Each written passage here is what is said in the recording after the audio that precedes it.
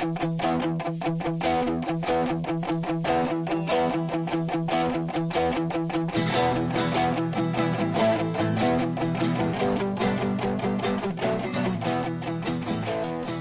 vi välkomna till det 23:e avsnittet av Folket och Eliten med mig, Leon Nobel, och med mig, Olof Berglund. Hur är läget, Olof? Tack, bra min vän. Jag är lite nyvaken och lite seg som du upptäckte när vi sågs. Men nej, det är ganska bra.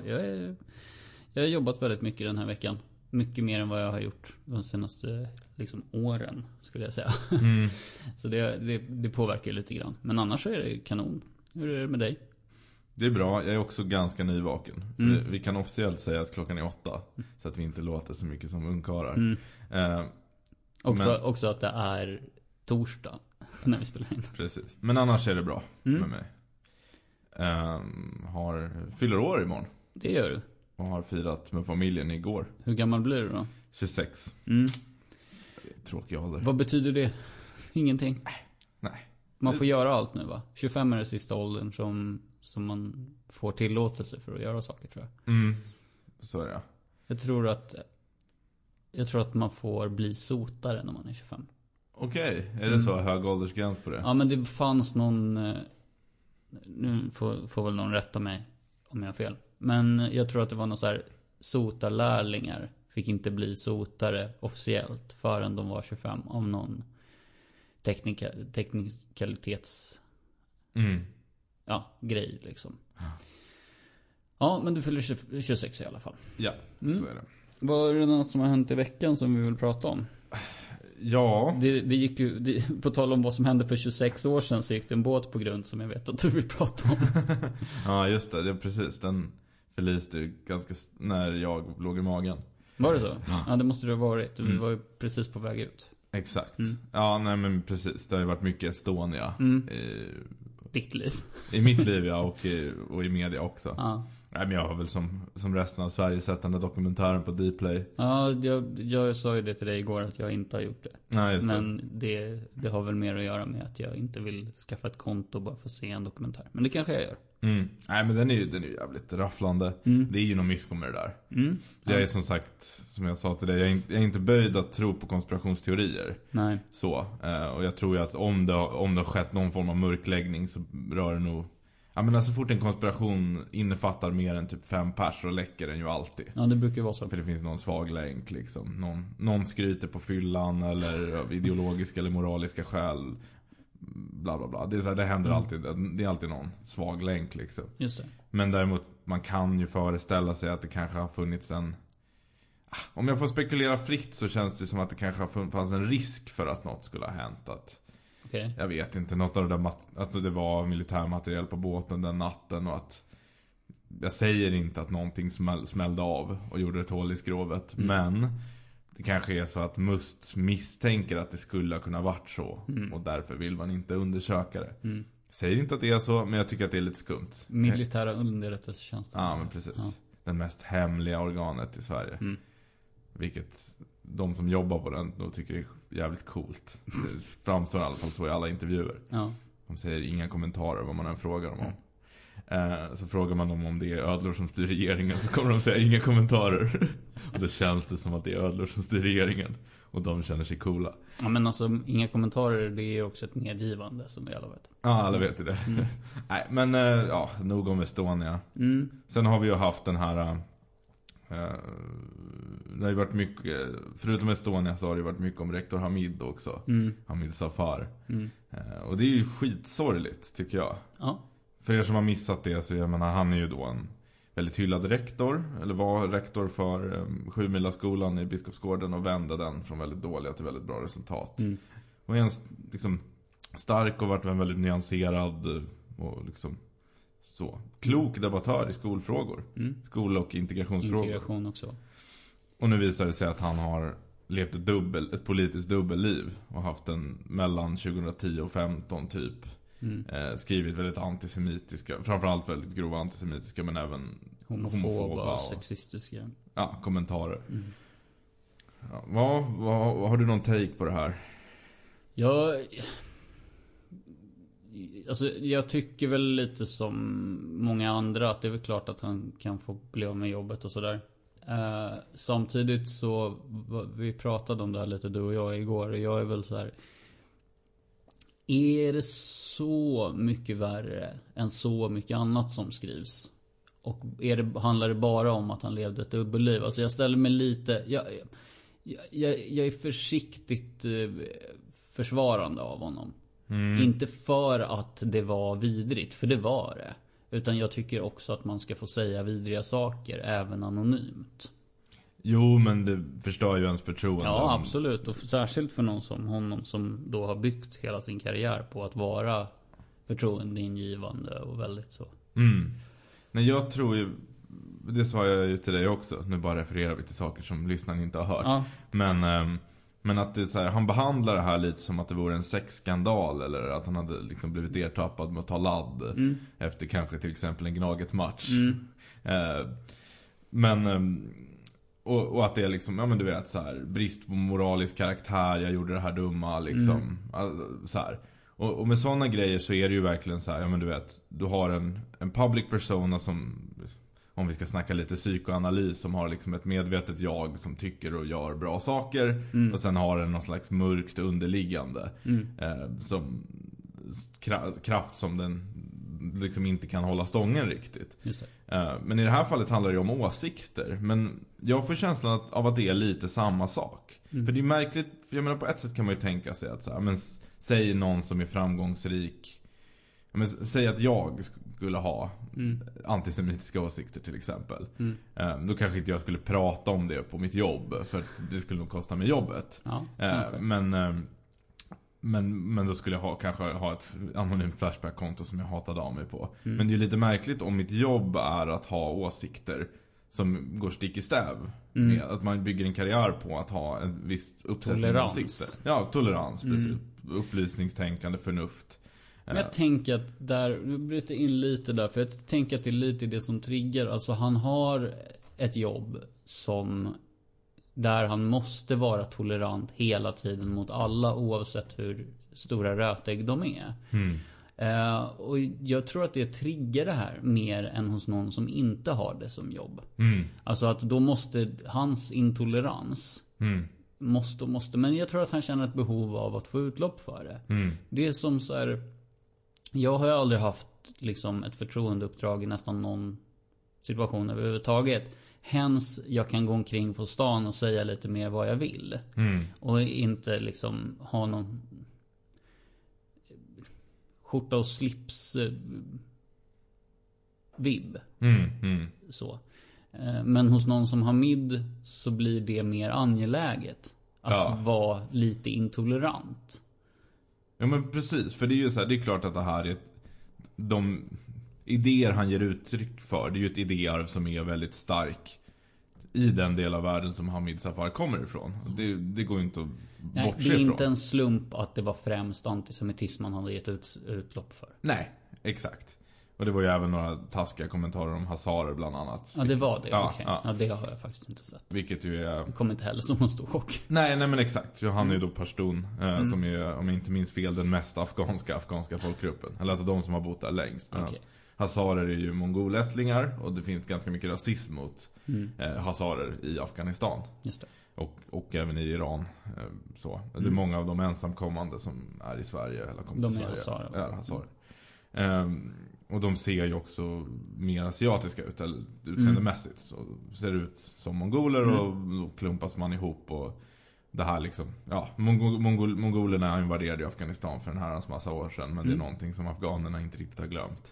Och hazarerna får bära skuld för det där. Det är speciellt med dig, Leo, att förra veckan så drog du en historielektion om den svenska modellen, och nu kommer det här.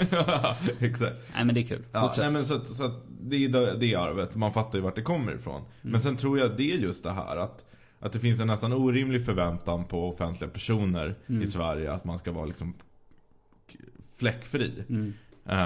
Och framförallt han som har blivit så extremt uppburen.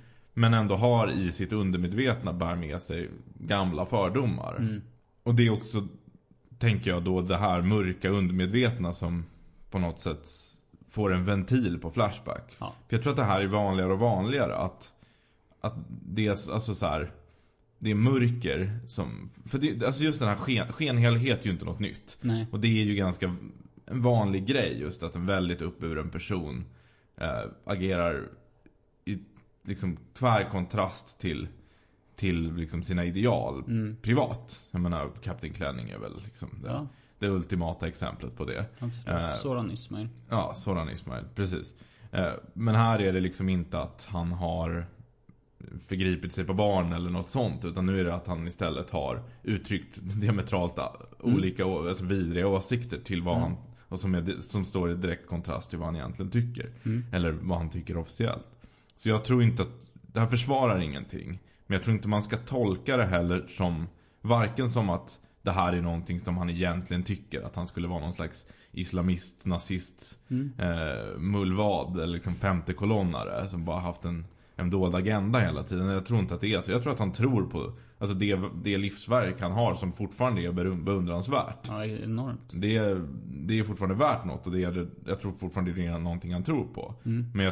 Men jag kan heller inte riktigt se att han till fullo har tagit avstånd. För att hans ursäkt är ju väldigt mycket så här: det var en dum tabbe, dumma mig, förlåt. Medan jag menar, om jag hade blivit en uppburen rektor inom säg, så på något jävla sätt så blir jag det, och så kommer det någon och sticker fram en mick framför mig och bara, men du skrev den här hyllningen till Lenin och Trotsky 2015 på din Facebook typ. Då skulle jag ju kunna redogöra för men varför trodde jag på de idéerna då? Vad har jag för syn på den ryska revolutionen och Sovjetunionen idag, och vad har förändrats? För att det är liksom, för mig, det är inte så här, det var inte ett uttryck för något mörkt undermedvetet, utan jag tyckte så av olika skäl. Som vi inte behöver gå in på nu, för då blir det här ett avsnitt om ryska revolutionen istället. Det räcker med det har inte jag planerat för det kommer vara ett 8 timmars avsnitt. Leo bara sitter och pratar. Ja, men vilket som så är det ju liksom inte det han gör. Men sen, man får väl vänta lite. Jag så här, om man ska ta någon slutgiltig dom på det här. Jag kan absolut förlåta honom vid ett senare tillfälle för det här. Jag tycker inte att det här ska liksom för alltid förstöra hans karriär. Men då måste han verkligen göra upp med de här idéerna. Och med sig själv, och förklara för allmänheten hur i helvete det här har kommit sig. Att han har skrivit de här sakerna. Ja. Nog om det. Vi kommer ju komma in lite på liknande grejer i själva avsnittet också. Sen så har jag faktiskt så här, vi har ju pratat lite, nu lämnar vi Hamid Safar för en stund. Men vi har pratat lite om att göra rättelser. Vi har ju två rättelser. Den ena som är en grej som jag slarvar till. Som jag inte, så är en bisats, så säger jag Alma Myrdal. Det heter hon inte. Nej, hon heter Alva Myrdal. Alva Myrdal heter hon.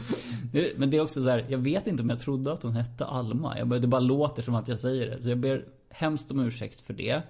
Jag hänvisar såklart till min yttrandefrihet att jag sa fel. För det får man. Sen så den här reklamen som vi pratar om i början av förra avsnittet. Schweppes, va? Vi hade rätt och fel tillsammans. För att det är Uma Thurman. Fast inte i just den reklamen. Nej. I den reklamen som vi pratar om, den i det kanske arabiska slottet. Där är det Nicole Kidman. Precis. Men det finns också en med Uma Thurman som är på ett annat ställe. Som vi inte tog reda på vad det var, va? Nej, men då är det att hon rapar och säger Hey, what did you expect? Okej, helt rimligt. Jag tror att den kommer efter, och den är rolig, men man fattar inte riktigt varför. Men, också två skådespelerskor som är lätt att blanda ihop, tycker jag. Ja, uppenbarligen, som jag gjorde det. Ja. Slut på avdelningen rättelser och fel. Det var de rättelserna vi hade den här gången. Har du något mer på den dagspolitiska agendan, eller ska vi... Alltså inte som man bara kan ta som ett svep. Nej, men då kickar vi igång där, tycker jag. Den här gången så är det min tur att välja ämne. Och jag valde för ett par veckor sedan, lite i förhållande till rättegången mot Aron Flam. Så tänkte jag att vi ska prata om yttrandefrihet. Och vad det är och varför det är viktigt för vänstern. För ungefär en vecka sedan så läste jag om ett uttalande som jag tyvärr inte har kunnat hitta.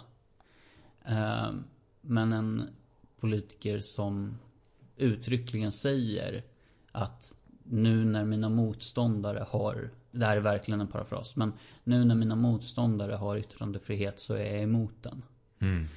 Och om vi bara, vad tycker du om det här uttalandet? Ja, då tror man inte på yttrandefrihet. Nej. Det är en auktoritär. Alltså alla är ju för yttrandefrihet för sin egen rörelse. Ja, och jag tänker också att det där sättet att uttala sig det är liksom ett barns sätt. Alltså bokstavligt talat ett litet barns sätt att förhålla sig till yttrandefrihet. Jag får säga vad jag vill. De som tycker som jag får säga vad de vill. Så länge de säger det som jag vill. Och de andra, de ska hålla käften. Alltså det är lite den här, alltså tystnadet av ens medmänniskor. Oavsett om det är typ privat eller i offentligheten. Det är liksom bebisfasoner. Det är synd att jag inte hittade den där, men jag hade velat alltså verkligen velat citera. Det får bli en annan gång. Det här föranledde i alla fall att jag började tänka på vad yttrandefrihet innebär för vänstern.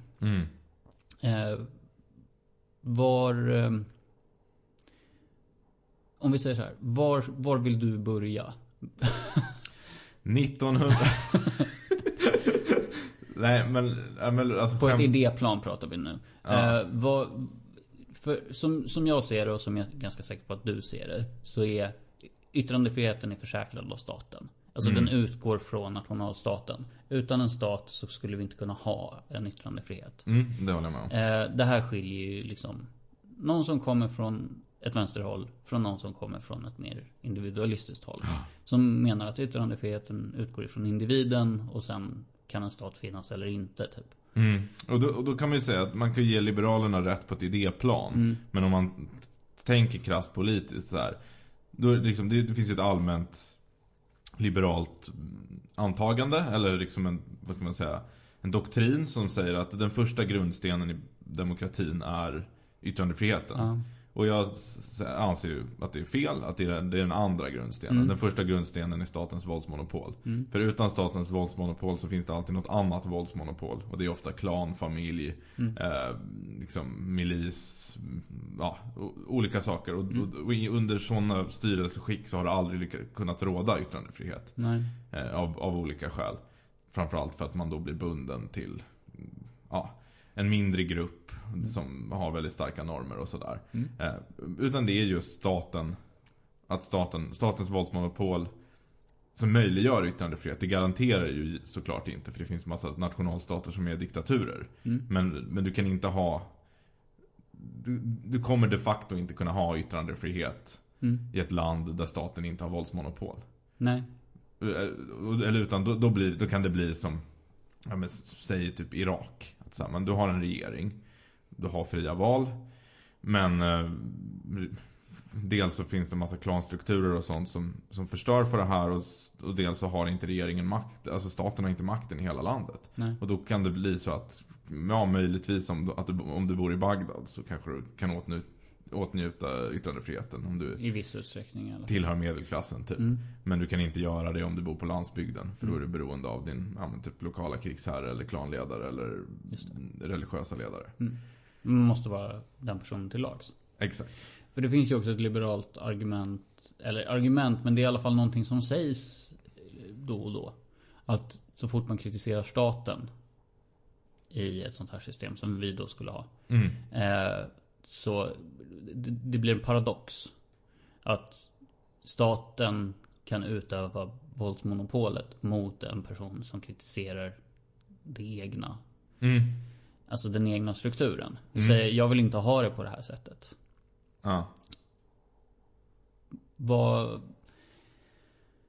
Vad har du för det argumentet? Alltså det är ju sant. Det är ju möjligt för en stat att använda sitt våldsmonopol mot meningsmotståndare. Men det är ju också möjligt för en klan. Eller för att det liksom ska vara någon slags allmän alltså det är inte en allmän sanning. Det behöver inte vara så i en stat. I en demokratisk stat så utövar inte regeringen eller staten använder inte sitt våldsmonopol mot meningsmotståndare. Medan i alla andra strukturer. Ja, jag vet ingen annan struktur som har tillåtit meningsmotstånd. Nej, precis. Någon typ av samling där olika viljor och åsikter kan... Det kan funka, alltså det är ju som så här, du vet såna här liksom typ kibbutzer eller dylika liksom typ anarkistiska kommuner och sånt. Okay. Så här, där kan man ju ha alltså så här, en mindre hierarkisk struktur än en nationalstat och mer egalitär och sånt där liksom det är full demokrati och frihet och sånt. Men det funkar bara på en väldigt liten skala och med rätt sorts människor, och det funkar ofta inte på sikt, och det funkar inte med när det här då samhället blir för rikt. Nej, okay. Det funkar liksom om du har, ja men om du nästan lever som ägar och samlar samhällen. Alltså än så länge har vi ju inte, och det är ju det socialister någon gång vill uppnå men som man aldrig har lyckats med, och det är ju att uppnå ett samhälle där vi båda har ett överflöd av rikedom liksom av produkter, men också kan vara totalt slippa ha privategendom. Men hittills har det varit så att sen privategendomen, som cykelmarknaden i Stockholm. Ja, men typ. Sen privategendomen kom till stånd så har vi haft, eller sen människan blev bofast så har vi haft privategendom, och så länge vi har haft privategendom så har vi behövt ha ett våldsmonopol som reglerar och håller isär olika klassintressen och så. Privategendom kräver någon form av stat. Just det. Och av de olika typer av stat, och om vi då, och med stat menar jag då i den liksom klassiskt marxistiska definitionen en grupp med människor som har vapen och våldsmonopol i ett specifikt geografiskt område. Av olika typer av statsstrukturer så är nationalstaten, den centraliserade nationalstaten, den bästa och den enda som har lyckats garantera yttrandefrihet. Ja. Om vi fortsätter med yttrandefriheten då. Du och jag sitter ju och gör det här nu. Och det regleras under yttrandefrihetsgrundlagen i uppdaterad 2018 om det spelar någon roll. Det är ju inte helt självklart var som helst i världen. Nej. Att vi har både dels liksom möjligheten men också rätten att göra det. Sitter och liksom bara kastar ur oss ord. Ja. Det blir lite meta kanske. Men det finns en sak som, och det är här vi liksom återkommer lite till Hamid Safar. För att det han har gjort är ju inte olagligt. Nej, möjligtvis skulle något av det kunna gå under hets mot folkgrupp. Så det är gränsfall. Men ja, i princip nej. Jag tror inte att det är någon som skulle ta upp det som ett mål. Nej. Det är i alla fall inte det vi pratar om, det är bristande moral. Ja. För att, och det här är inte helt oviktigt, anonymiteten är grundlagsfäst. Jag tror att det är andra eller tredje kapitlet som dikterar. Jag fattar inte hela lagboken, men jag har läst det och det står med där. Vad tänker du om det? Varför är det viktigt med anonymitet i en demokrati? Nej, men det är väl för att det alltid finns alltså så här, i den bästa av världar så ska alla kunna stå för sina åsikter och utan liksom vara rädd för någon form av repression eller förföljelse på grund av dem. Men när man, vad kan man säga, skriver en grundlag så vet man att det kommer inte vara så i realiteten. Och då ska man skydda potentiellt utsatta medborgare från att uttrycka sina åsikter eller för den delen rösta anonymt ändå. Sen tycker jag att det här finns det, och jag tror att vi kommer prata väldigt mycket om det i det här avsnittet. Skillnaden mellan vad som dikteras, ska och bör och dikteras via lag eller vad som är normer och vad som är önskvärt. Och där tycker jag att det är inte önskvärt att folk sitter och uttrycker sina åsikter anonymt på Flashback. Jag tycker att alla borde kunna stå för sina åsikter. Men man ska få göra det. Lagen ska inte förbjuda en från det. Nej. Jag tror också att det finns en poäng med att säga rätten till att vara sjuk i huvudet. Rätten till också att tycka att olagliga saker ska vara lagliga. Alltså det kan finnas en poäng med att någon som tycker att prostitution eller droger ska vara lagliga kan säga det. utan att röja sitt namn. Att vara så här, men jag tar de två som exempel för att det brukar ändå kunna tas upp. Det kan ju vara säkert någon som vill att misshandel och mord ska vara lagligt också, men det är inte lika vanligt. Nej. Helt enkelt för att slippa förföljelser. Och det har inte varit, alltså statlig förföljelse för folk som gör olagliga saker eller tycker att olagliga saker ska vara lagliga. Det är ett ganska nytt påfund.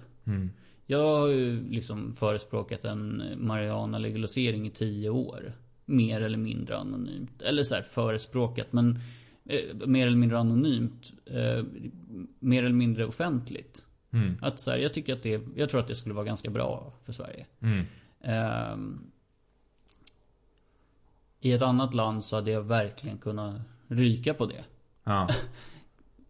Åka in i häkte, trakasseras på olika sätt. Kanske inte lagföras. Nej. Men sitta i timslånga förhör istället för att vara på jobbet typ. Och jag menar bara att anonymiteten har en poäng. Ja. Men då kommer vi in på det som du redan har listat ut att vi kanske ska prata en del om. Det vill säga, vad är det som ska regleras i lagen och vad är det som inte ska regleras i lagen? Alltså, vi har den här yttrandefrihetsgrundlagen som också liksom går ihop ganska mycket med tryckfrihet. Det är väl de två, successionsordningen och så är det en till, va? Regeringsformen som är grundlag. Och det är en ganska liten grundlag. Eller få artiklar, få lagar. Ja. Sen så har vi en massa andra lagar också.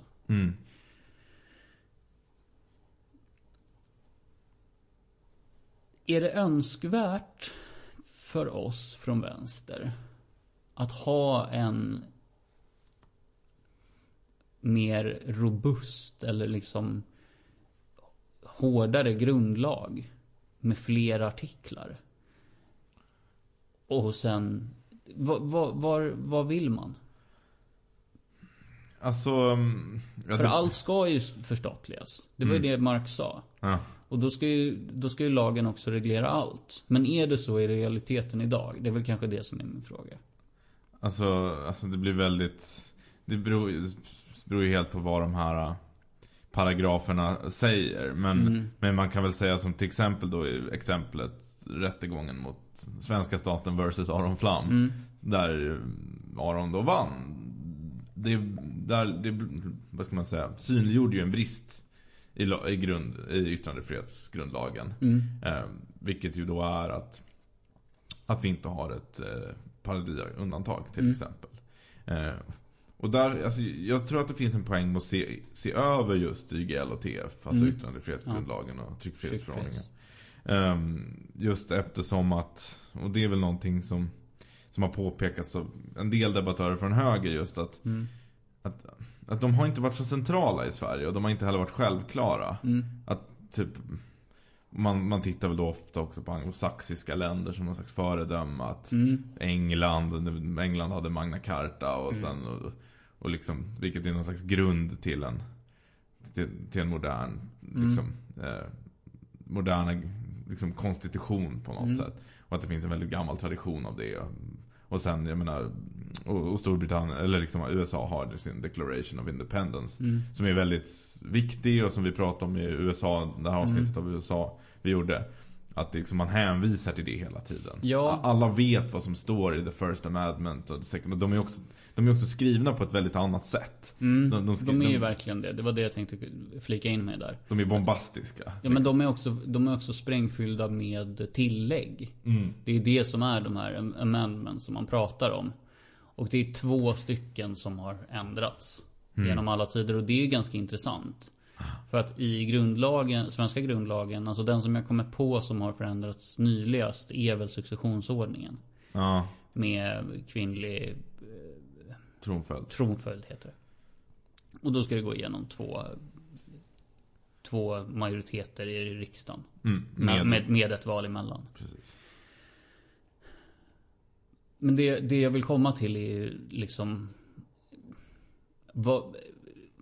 är det här någonting som vi tycker ska det är en skitsvår fråga att ens liksom formulera. Men tycker vi att det här ska regleras i lagboken?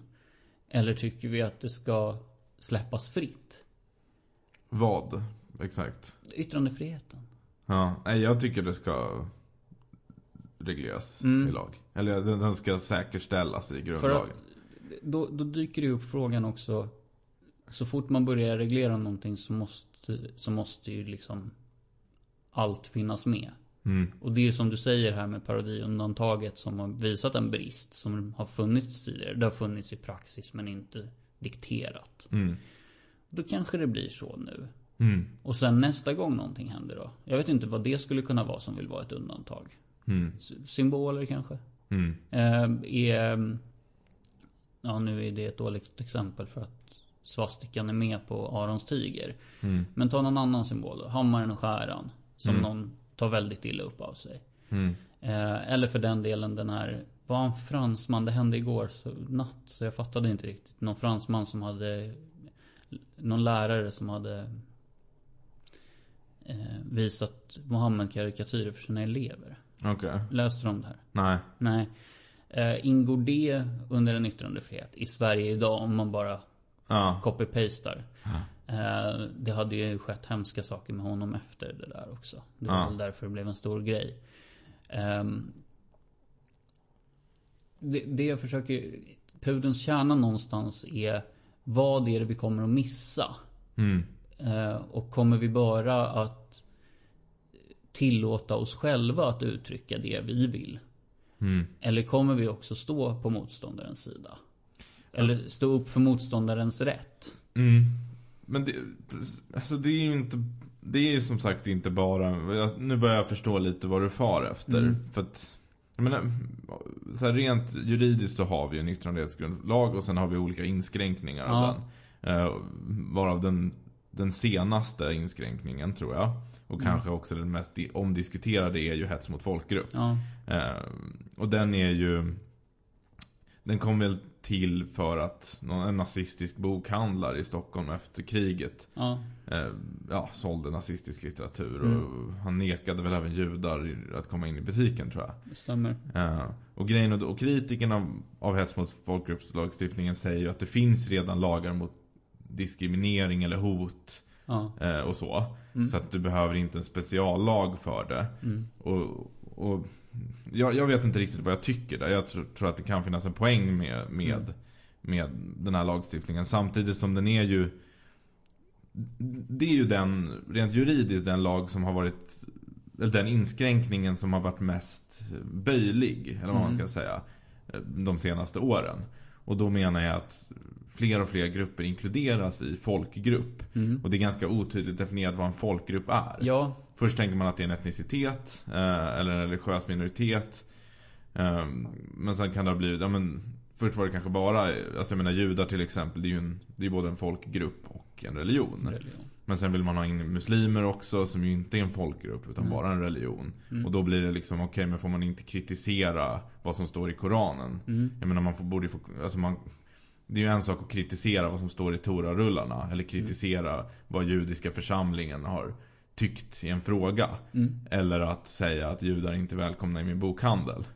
Alltså, så där blir det ju hela tiden. Och sen typ transpersoner tror jag togs in ganska nyligen som folkgrupp. Det är ju en inte sexuell minoritet, men det är ju inte en etnisk grupp uppenbarligen liksom. Och då blir det också så här, hur avgränsar man transpersoner? Är det folk med könsdysfori? Är det folk som har genomgått könskorrigering, eller är det alla som definierar sig under paraplybegreppet? Och vad är då kritik av? Absolut. Så där hamnar man också. Men någonstans så, nu har du fokuserat på den ena delen som är knepig, det vill säga folkgrupp. Men vad fan är hets? För om man säger att judar inte får komma in i ens bokhandel, det skulle ju ganska många libertarianer vara helt okej med. Om man ser det som att nej, men det är hans rätt att bestämma vem som kommer in i hans bokhandel. Samtidigt som man någonstans vill att samhället ska vara öppet i alla lägen för alla. Just den grejen tror jag ju egentligen, för det finns ju lagar mot diskriminering. Och jag tror att det skulle vara olagligt För det är en handling och inte ett yttrande. Det är att begränsa någon annans frihet utifrån sin då härkomst. Och det tycker jag ju ska vara olagligt oavsett. Men hets, det blir ju problem. För då tänker man väl att så här, det ska vara det ska ju inte bara vara att man då uttrycker sig kanske rasistiskt, utan det är att på något sätt uppmanar till någon slags våld. Om till exempel den här var ju en demonstration för några år sedan med någon turkisk organisation som var närstående Grå vargarna, eller de fick statsbidrag innan den här demonstrationen. Ja, de hade någon demo på Sergels torg. Ja, och då stod någon och skrek turken vaknar, död åt alla armenska hundar typ. Och han blev ju fälld för hets mot folkgrupp. Och där är det ju väldigt tydligt. Han säger ju att man ska döda alla armenier. Han hetsar mot en folkgrupp. Men om någon då säger typ, jag vet inte, liksom araber är kriminella, är det hets mot folkgrupp? Det är ju rasistiskt. Det är ett rasistiskt uttalande, men det uppmanar ju inte direkt till våld eller till liksom någon form av handling egentligen. Så det kan man väl diskutera. Men uppvigling då? Precis. För det är ju en egen paragraf, eller det är väl till och med en egen lag. Ja. För det skiljer sig ju också ganska mycket. Att uppvigla någonting, att uppmana, kanske vi ska säga då. För det som dikteras i hets mot folkgrupp, det är ju bara språket. Jo, det är ju det kritikerna av den menar. De menar ju att förekommer det olaga hot, eller förekommer det diskriminering, eller förekommer det uppvigling i någons uttalande mot en folkgrupp, så regleras det redan av andra lagar. Och om man tycker de är för tandlösa, så är det de man ska skärpa. Men de menar man väl då att hets mot folkgrupp egentligen inte fyller någon funktion annat än att agera repressivt mot åsikter. Jag vet faktiskt inte vad jag står i den här frågan. Jag har inte läst igenom hets mot folkgrupp lagen. Jag har för lite kött på benen för att kunna uttala mig. Okay. Jag förstår kritiken. Och jag kan förstå att det finns ett problem. För att man vill ju att yttrandefriheten ska vara väldigt tydligt definierad i lag. Så. Och hets mot folkgrupp skulle väl, om man då vill behålla den, behöva vara lite tydligare än vad den är idag. För nu är det ju som sagt så den har förändrats väldigt många gånger, och det är det bestäms väldigt mycket av praxis vad som är hets mot folkgrupp och inte. Så där är det väl ett juridiskt problem. Men annars när man pratar om, ska man tillåta motståndarsidan att uttrycka vad de vill, då är det ju inte alltid en fråga bara om lag, utan jag menar, det är ju en grej vad som står i lagboken. Sen kan ju människor skita i vad som står i lagboken. Och då, jag har liksom identifierat 2 stycken attityder som människor som kallar sig demokrater, men som kanske inte riktigt respekterar motståndarens yttrandefrihet alla gånger, riskerar att falla in i. Okay. Och det ena är ju pöbelvälde. Och den typen av tänkande kanske var vanligare hos vänstern tidigare. Att man tänkte att makt ger rätt, och eftersom vi arbetarklassen är i majoritet och har varit förtryckta, så ger det arbetarklassen rätt att ta makten via organisering, och då får man alltså förtrycka borgarklassen. Så resonerade ju kommunister öppet. Alltså det var inget man hymlade med, utan det var så man såg på det. Och då respekterar man ju inte yttrandefriheten fullt ut. Och det får man ju säga. Jag skulle säga att det är mycket ovanligare hos vänstern idag, men vanligare bland högerpopulister. Att man tänker, men vi är demokrater för att vi står för folkviljan. Vi vill ha en folkomröstning om EU-medlemskap och invandring och ditten och datten. Och så länge hela folket, majoriteten av folket tycker något, för de känner att de har en potentiell möjlighet att få folkflertalet bakom sig, då är det också okej att slå ner på motståndarsidan, för att majoriteten tycker det. Men det är ju inte demokratiskt, och det är ju inte, för att demokrati, det finns ju många diktaturer, och det tror jag folk också glömmer. När folk tänker diktatur, då tänker man alltid att det finns en ond despot som alla hatar, och så är folket förtryckta. Oftast är det ju inte så. Och då finns det ju åtminstone ett passivt majoritetsstöd för diktatorn. Det är det som möjliggör att diktatorn än sitter kvar. Men när Fidel Castro, när folk gick ut och grät på gatorna när han hade dött, jag tror inte de var tvingade med gevär att göra det. Nej, jag tror inte att, jag menar, Putin valfuskar.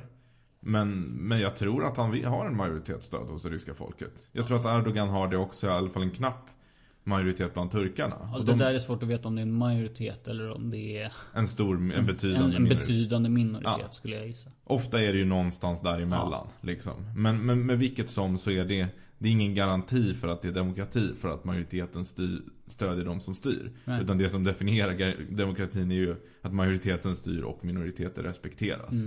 Så det är en vanlig attityd som jag skulle säga just nu är vanligast hos extremhögern. Den andra antidemokratiska förklädda till demokratiska attityden, det är ju den som är lite vanligare från etablissemangshåll nu för tiden. Och det är ju den att så här, motståndarsidan respekterar inte demokrati. Därför måste vi slå ner mot antidemokratiska krafter. Och där kan man ju ta liksom de här olika EU-direktiven som alltså så här, artikel 11 och 13 eller vad de heter. Och, nu gäller ju den mer upphovsrätt. Alltså det är de här upphovsrättsdirektiven som var väldigt omdiskuterade. Men det är i alla fall åtminstone det är den föreslagna grundlagsändringen som var för några år sedan. Alltså lagar och typ reformer som går ut på att till exempel begränsa andra typ nya mediers möjlighet att uttrycka sig och stödja gamla. Det har ju varit en hel del sådana lagförslag både på EU-nivå och i Sverige. Där det uppenbara syftet är sabotera för alternativmedia. Och det kan ju tilläggas också att det dikteras ju också i yttrandefrihetslagen. Att det inte alltså bara så här, för där pratar vi också om liksom gränslandet mellan normativitet och lagstiftning. Att det är tillåtet för oss att göra det här. Men vem som helst har också liksom, kan tycka hur mycket som helst att vi gör fel. För ett par avsnitt sen, jag tror att det är avsnittet där vi pratar om prostitution eller sexarbete, så är jag lite slängig i att säga att det skulle vara lätt att vara liberal. Det är ju en sanning med modifikation såklart. För att det finns ju en ordentlig svårighet med att vara liberal. Och då menar jag liberal i någon slags bredare mening. Och det handlar ju om att stå upp för yttrandefriheten även när man inte håller med om den. Eller kanske till och med när den kan vara skadlig för det man själv tycker. Det är väl det som Alexander Bard liksom är ute och härjar om. Att om man är liberal så tycker man att jag inte bara har rätt utan att jag ska få säga det jag säger. Vad det nu var han skrev i somras i sin Malcolm X inspirerade tweet. Eller vad den var? Martin Luther King inspirerade tweet om att svarta ska skärpa sig. Eller hur det nu var. Är det svårt att praktisera liksom sant stöd för yttrandefriheten? Ja, det tror jag. Alltså, jag tror att det är så att den grundläggande mänskliga impulsen är ju flocktänkande. Att slå vakt om sin egna grupps intressen mot andra. Framför att behålla liksom liberala demokratiska principer. Alltså det är ju någonting som, om man tror på dem, behöver försvaras aktivt hela tiden, oavsett om de står i lagen eller inte. Men vi kan väl gå in lite på det. Du ställde en fråga i början av din prata som var typ att varför är det viktigt för oss i vänstern med yttrandefrihet? Och då kan man ju säga, jag menar, nu är vi väl lite konträra inom vänstern om vi nu tillhör vänstern fortfarande, men vi är ju socialister och vill ha någon form av liksom, ska man säga, majoritetsorienterad vänster i Sverige. Och det är helt uppenbart att arbetarrörelsen har gynnats av yttrandefriheten. Det är inte så här, det hade inte varit möjligt med de framgångar man har gjort utan yttrandefriheten.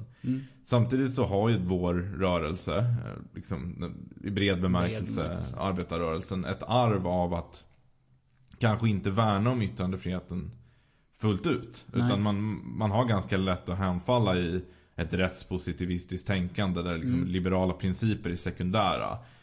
Och man kan, alltså så här, man stödjer det så länge det gagnar den egna rörelsen.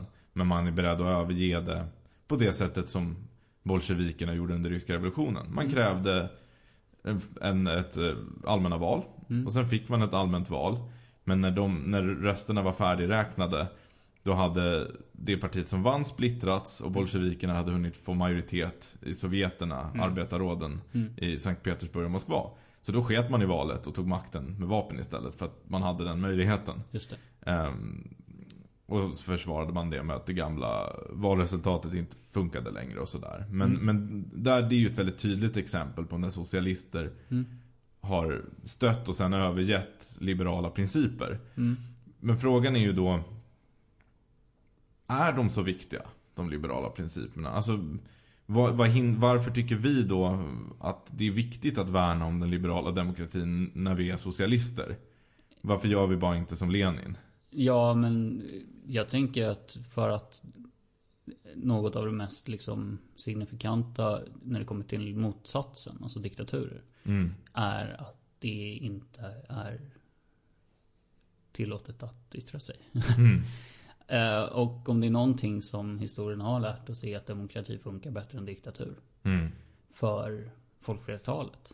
Och hej, jag är kollektivist. Primärt. Så det är väl liksom mitt lite så dumbboy-argument. Men Nordkorea liksom. Att risken för en kollektivistisk rörelse som inte har stadgad yttrandefrihet, det är arbetsläger och praise the holy lord. Ja, och egentligen behöver man inte ta extremexemplet.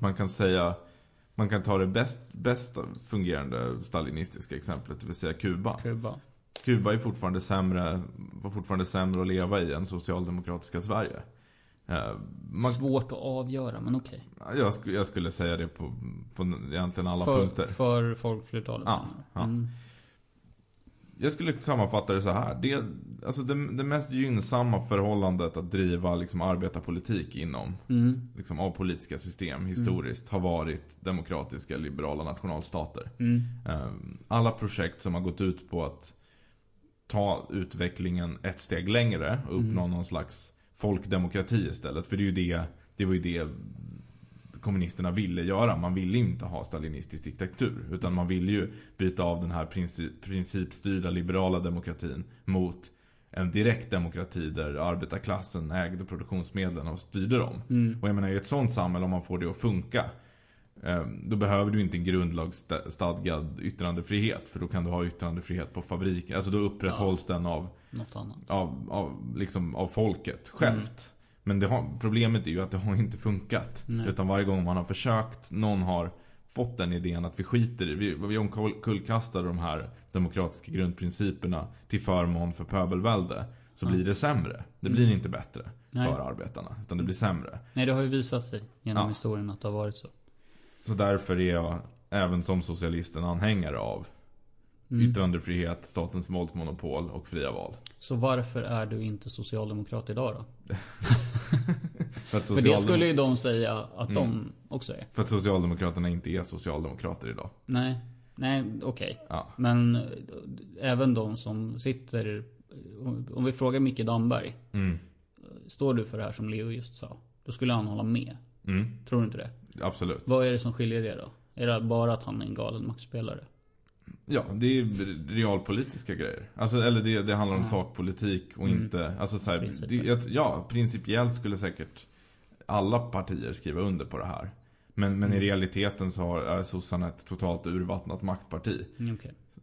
Och är ett parti som gynnar sin, alltså det är ju inte en fråga om inställning till yttrandefrihet. Sen har ju de haft till och från en lite taskig inställning till demokratiska principer då och då också. Men det har ju alltid reglerats av en liberal opposition. Det är ju det som är styrkan med reformperioden. Att vi har ett socialdemokratiskt parti med en massförankring, men också en kompromissvilja som upprättar den här terrorbalansen som vi pratade om i LAS-avsnittet. Som flyttar fram arbetarnas positioner successivt. Samtidigt som vi har Bertil Ohlin där, som är Folkpartiets ledare, som är liksom Tage Erlanders sparringpartner i typ 30 år. Och jag tycker det är väldigt bra, vi kan nästan klippa in det om jag kan hitta det. Men han intervjuade i slutet av sitt liv. Alltså Ohlin? Ja, Bertil Ohlin, om sin politiska gärning. Och då frågar de, alltså är du nöjd med dina insatser? Och då säger han ja på den frågan. Och då frågar de, men du hade ju aldrig makten. Alltså du satt i opposition hela tiden. Hur kan du säga att du är nöjd? Och då säger han att det var mycket jag inte höll med Socialdemokraterna om. Men på det stora hela måste man ändå säga att folkhemsprojektet var bra för Sverige. Och det jag gjorde i min roll som oppositionsledare var att agera en motvikt och en bromskloss mot Socialdemokraternas socialiseringsiver. Och jag tror att det stämmer. Jag tror att det stämmer fullt ut. Ja, han ljuger inte när han säger det. Och det är inte en inkorrekt beskrivning. Sen är det klart att han hade väl önskat att han hade vunnit några val. Kanske. Men när han liksom rent krasst blickar tillbaka på den tid som han har verkat inom, så kan han konstatera att utfallet har blivit bra och hans impact har varit positiv. Vill du till sist försöka lite beskriva vad du anser att du och Folkpartiet kunde uträtta under den här tiden? Ja, den liberala folkrörelsen, den tycker jag anledning om en viss tillfredsställelse konstatera några saker. Jag har tidigare nämnt att socialiseringsprogrammen blev liggande i skrivbordslådan under de 2 årtiondena det gäller, trots alla programförklaringar. Vidare fick vi ju en social reformpolitik som i huvudsak utformades i samförstånd trots ATP-striden. Men vidare, klasskampstänkandet som var så framträdande för 25 år sedan, det sköts ju i bakgrunden. Och så fick vi en bättre demokrati. Ja, förut nämnt författningsreformen. Men då har vi ändå fastställt att vi är demokrater. Äntligen. Att vi är riktiga socialdemokrater till skillnad från sossarna. Men sen var vi har pratat ganska mycket om juridik. Ja. Men frågan är ju det som vi har vidrört men inte gått in på djupet på än. Det är ju just det här normer, lag kontra normer. Ja. För det finns ju någonting som kallas för cancel culture som det pratas väldigt mycket om. Och det är ju då en kultur där det straffar sig att ha fel åsikter. Inte av staten, men av samhället. Helt enkelt att du kan förlora din försörjning eller bli utfryst eller så om du tycker fel saker i liksom laddade frågor. Vad har vi att säga om det? Nej, men det är ju en form av socialisering som vi har varit inne på. Vad är det som är uppbyggligt i det här samhället som vi försöker skapa tillsammans? Jag är ju jag tycker väl kanske inte att uppbygglighet ska behöva vara heligt liksom. Särskilt inte när det kommer till konst. Nu är det inte nödvändigtvis det som har varit de som har blivit cancelled har inte liksom främst varit konstnärer utan snarare kanske akademiker eller debattörer. I Sverige i alla fall. Det har väl försökt med, som vi har varit inne på, Emma Boda inställda Mr. Cool-spelningen som sen också blev av. Det är klart att det har hänt. Jag tror ju däremot att det finns en poäng med att liksom låta kulturell smuts rinna ut lite grann. För att vi ska veta att vi är dödliga typ. Alltså något slags ständigt memento mori. Att hur mycket vi än försöker vara mer än människor så är vi citationstecken bara människor som när de här smutsiga liksom antisemitiska tankegodset. Ja, men för där, om vi tar ner det liksom till det konkreta. Jag tror att vi har tagit upp den här Nick Cave-artikeln tidigare i podden. Men han skrev ju någon kritik av cancel culture för ett tag sedan där han menar på att det här är en fruktansvärd ideologi för att människor måste få göra fel. Och det här är någonting som kräver att människor aldrig gör fel. Om människor inte får göra fel så lär man sig ingenting. Och jag håller med det i grunden. Samtidigt så så är det ju, jag menar, du kommer inte ifrån socialisation och du kommer inte ifrån normer. Alltså det är så att samhället det kan inte bara vara uppbyggt på lag. Alltså det finns normer för vad man får göra, alltså, och så. Och som vi har varit inne på, sättet som normer upprätthålls, det är genom att det får konsekvenser om du bryter mot dem. Till exempel så här, sexuella trakasserier på en arbetsplats. Det kanske kan vara något som inte är olagligt. Alltså allting regleras inte via lag. Och allt kan inte regleras via lag heller, för att det blir omöjligt att göra det helt enkelt. Och ibland är det inte ens önskvärt eller effektivt att reglera dåligt beteende via lag. Men då finns det ju normer istället, och en av dem kan ju vara, om vi tar då sexuella trakasserier som ett exempel. Någon har sagt något olämpligt, då blir den personen sparkad eller suspenderad eller flyttad till en annan avdelning. Och det gör man ju dels såklart kanske för den utsattes skull, men också för att markera att det här är inte okej. Det här ska ingen göra igen. Men då är ju frågan, var går gränsen mellan liksom cancel culture och häxjakt och bara liksom stänga av folk som tycker fel saker. För där är också så här, jag gör en ganska stark distinktion mellan handlingar och uttalande och åsiktsyttringar. Men även när det gäller språk så någonstans drar man väl ändå gränsen. Men Adam Sveiman, som är chefsredaktör för GP, skrev ju om det här när han beslutade att Hamid Safar inte längre skulle få skriva ledarkrönikor för GP. Och han sa ju då att jag är en motståndare till cancel culture, men även jag har mina gränser. Och antisemitism är det är en hård gräns. Och det han menar då är väl, man ska få ifrågasätta svensk integrationspolitik eller prostitutionslagstiftning eller någon annan helig ko. Men om du uttrycker det direkt hatiskt mot en folkgrupp till exempel, eller en grupp människor, där går gränsen. Så uppfattar jag det. Men det är ju också en liten svår gräns. När blir det häxjakt? När är det att man inte tillåter folk att göra fel? Och det är också, jag tycker också det är väldigt beroende av sammanhang. Jag menar, det är ju en grej att du som lärare får sparken för att du har ett antisemitiskt Flashback-konto, eller om du som byggarbetare får sparken till exempel. För det beror ju lite på, jag menar, en lärare ska, om du är typ historielärare, då ingår det att du ska lära barnen om förintelsen. Om du då förnekar förintelsen, så kan ju dina åsikter anses vara i konflikt med ditt uppdrag. Ja, då går den väl stick i stäv med skollagen också. Precis. Inte bara vad exakt. Vi tycker. Men så det där är ju det är ju en hårfin gräns. Så jag kan inte säga att jag har, jag menar, att dra gränsen vid direkt hat kan nog i många fall vara en ganska rimlig gränsdragning, tror jag. Ja, och då dyker liksom, vad är då direkt hat? Alltså, hur ska vi diktera det här? Vi kommer inte komma fram till något svar. Nej. Det är inte meningen heller. Utan nu kör vi det här.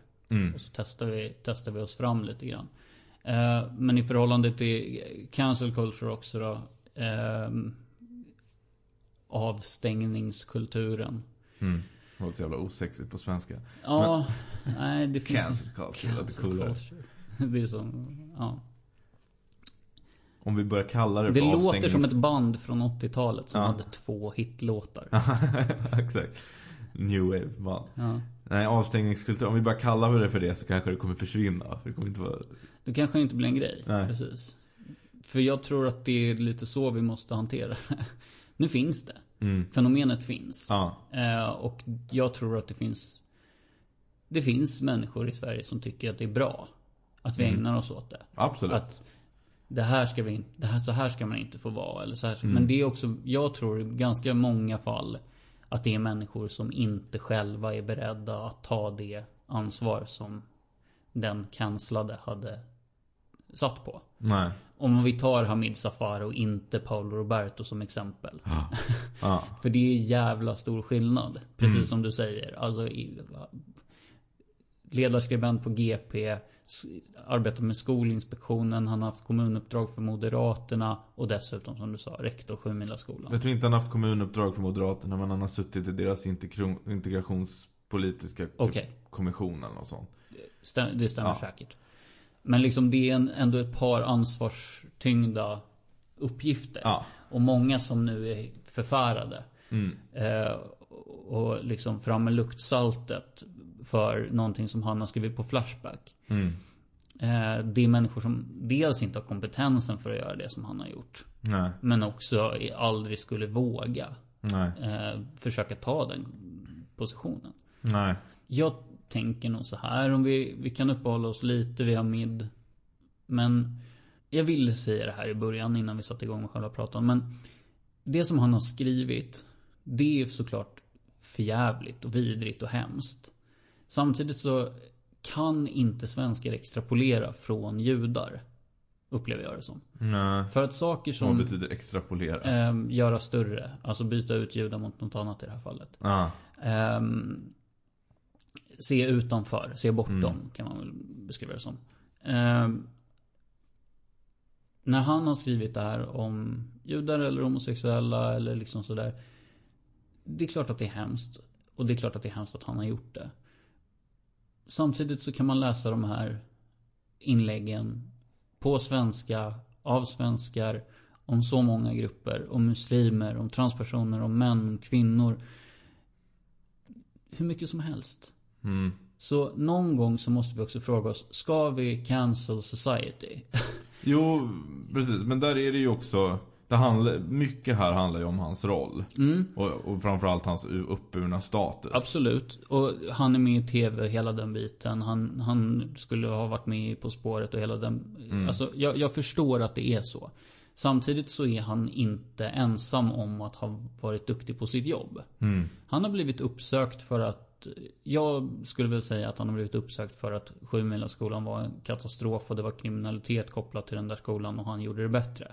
Det var en politiskt liksom sprängstoff. Men det finns massa människor i det här landet som gör jättebra jobb. Så inom liksom samhällsbyggande institutioner som inte är lika mycket politiskt sprängstoff. Som förmodligen också har en massa sjuka åsikter. Jo. Alltså vid något tillfälle så måste man säga så här: vad förväntar vi oss av dem som företräder oss? Alltså vad kan vi rimligtvis ha för förväntningar på Hamid eller på säg så här, en sjukhussamordnare i Norrbottens inland? Jo, men samtidigt, jag tycker ju ändå att det Hamid har uttryckt det är så direkt och liksom för ibland kan det ju vara, alltså säg att det han hade gjort istället var att det läcker en video. Nu tror inte jag att han dricker alkohol för att han är muslim, men säg att han på fyllan hade så här highlight och skojat om förintelsen.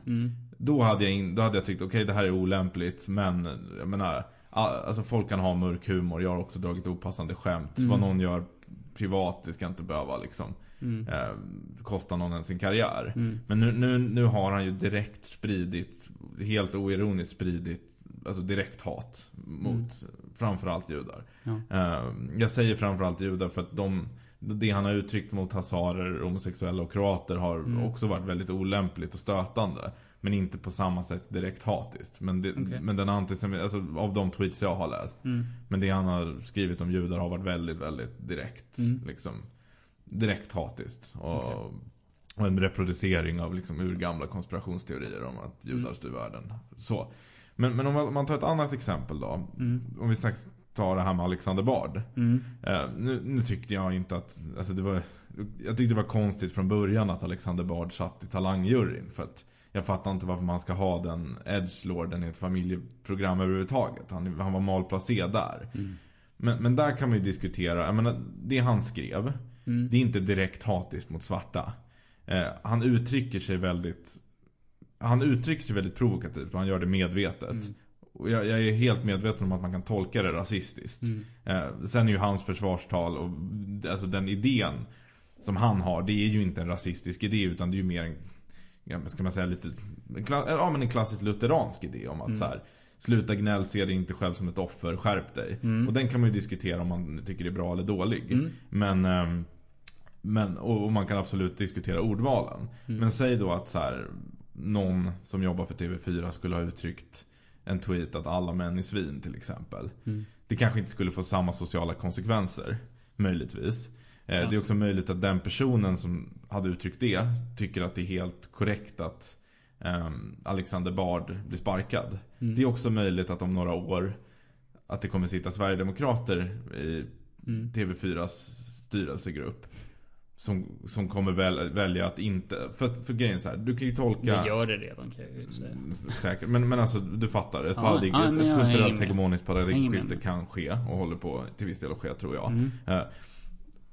Du kan, alltså så här, alla män är svin, du kan tolka det på två sätt. Du kan tolka det bokstavligt och då är det liksom diskriminerande mot män. Eller så kan du tolka det som det är menat att tolkas, att det är liksom, det här är liksom en arg åsiktsuttryck, alltså ett yttring om att det finns många svinaktiga män. Och den är lite klumpigt formulerad och så. Och jag menar typ, jag skulle ju välja att tolka det generöst vanligtvis, om någon säger så. Jag tar inte illa, alltså så här. Skitsamma.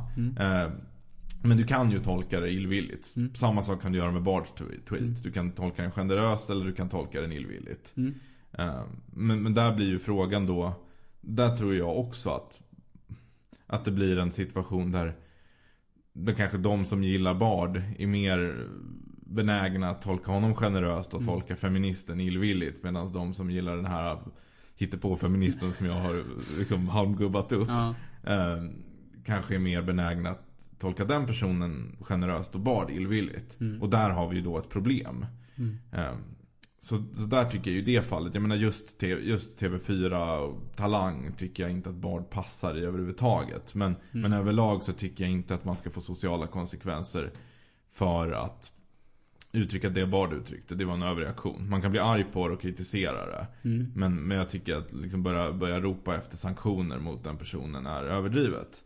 Men i Hamid Safars fall så vet jag inte om jag tycker det, att det var överdrivet. För att jag tycker att det han har sagt är så pass grovt och hans uppdrag är så beroende av att inte vara antisemit. Ja, för liksom han är ju inte, jag menar, Alexander Bards grej att vara edgy, och så har han varit alltid. Det är ingen som förväntar sig att han ska vara moraliskt högtstående på något sätt och uttrycka sig fint. Så att han uttrycker sig slängigt för att provocera, jag menar, att ens bli upprörd över det är lite töntigt, ärligt talat. Men en person som har byggt hela sin karriär och fått så otroligt mycket praise och blivit årets svensk och ditten och datten för att vara så himla god och helylle. Vilket också är problematiskt av de som har höjt upp honom till det, bland annat jag. Att för det är klart att han också har mörka sidor. Att en sån person då skriver något som är så genomvidrigt och inte, jag menar, det Hamid det Bard skrev går att tolka generöst. Det Hamid skrev går inte att tolka generöst. Det är... Ja, jag förstår principen för vad du menar. Då har ni lyssnat på ännu ett hetlevrat rappt i käften avsnitt av Folket och Eliten. Ja, åtminstone rappt i käften från den ena sidan. Jag har suttit och sträckt på mig väldigt mycket. Jag trottade ditt tema lite. Typiskt dig. Säger att du har gjort upp med trotskismen. Så kommer jag här och trottar mig. Kommer du in och skriker någonting om någonting som ingen vet vad det handlar om. Och nu kommer slutsatsen om hur vi ska göra världsrevolution. Kul, spännande. Stort tack för idag. Vi har väl något mer att säga? Nej. Tack till alla som har lyssnat. Det har varit fortsatt bra respons och så på avsnitten. Jag har hört flera som tyckte att LAS-avsnittet var väldigt bra. Ja, vad kul. Jag har inte hört någon. Men det var ju också ett Leo-avsnitt lite grann. Så. Ja. Vi kan ju säga följ på Facebook. Följ på Instagram, Folket Eliten. Twitter, där är det du. @stormklocka. Man kan göra som en av våra kära lyssnare och atta in mig på olika grejer. Jag skriver ingenting själv, men av Berglund heter jag. Ge en stjärna eller 5 i valfri poddapp. Det tror jag faktiskt på. Absolut. Men då säger vi på återseende. Det gör vi. Tack så mycket.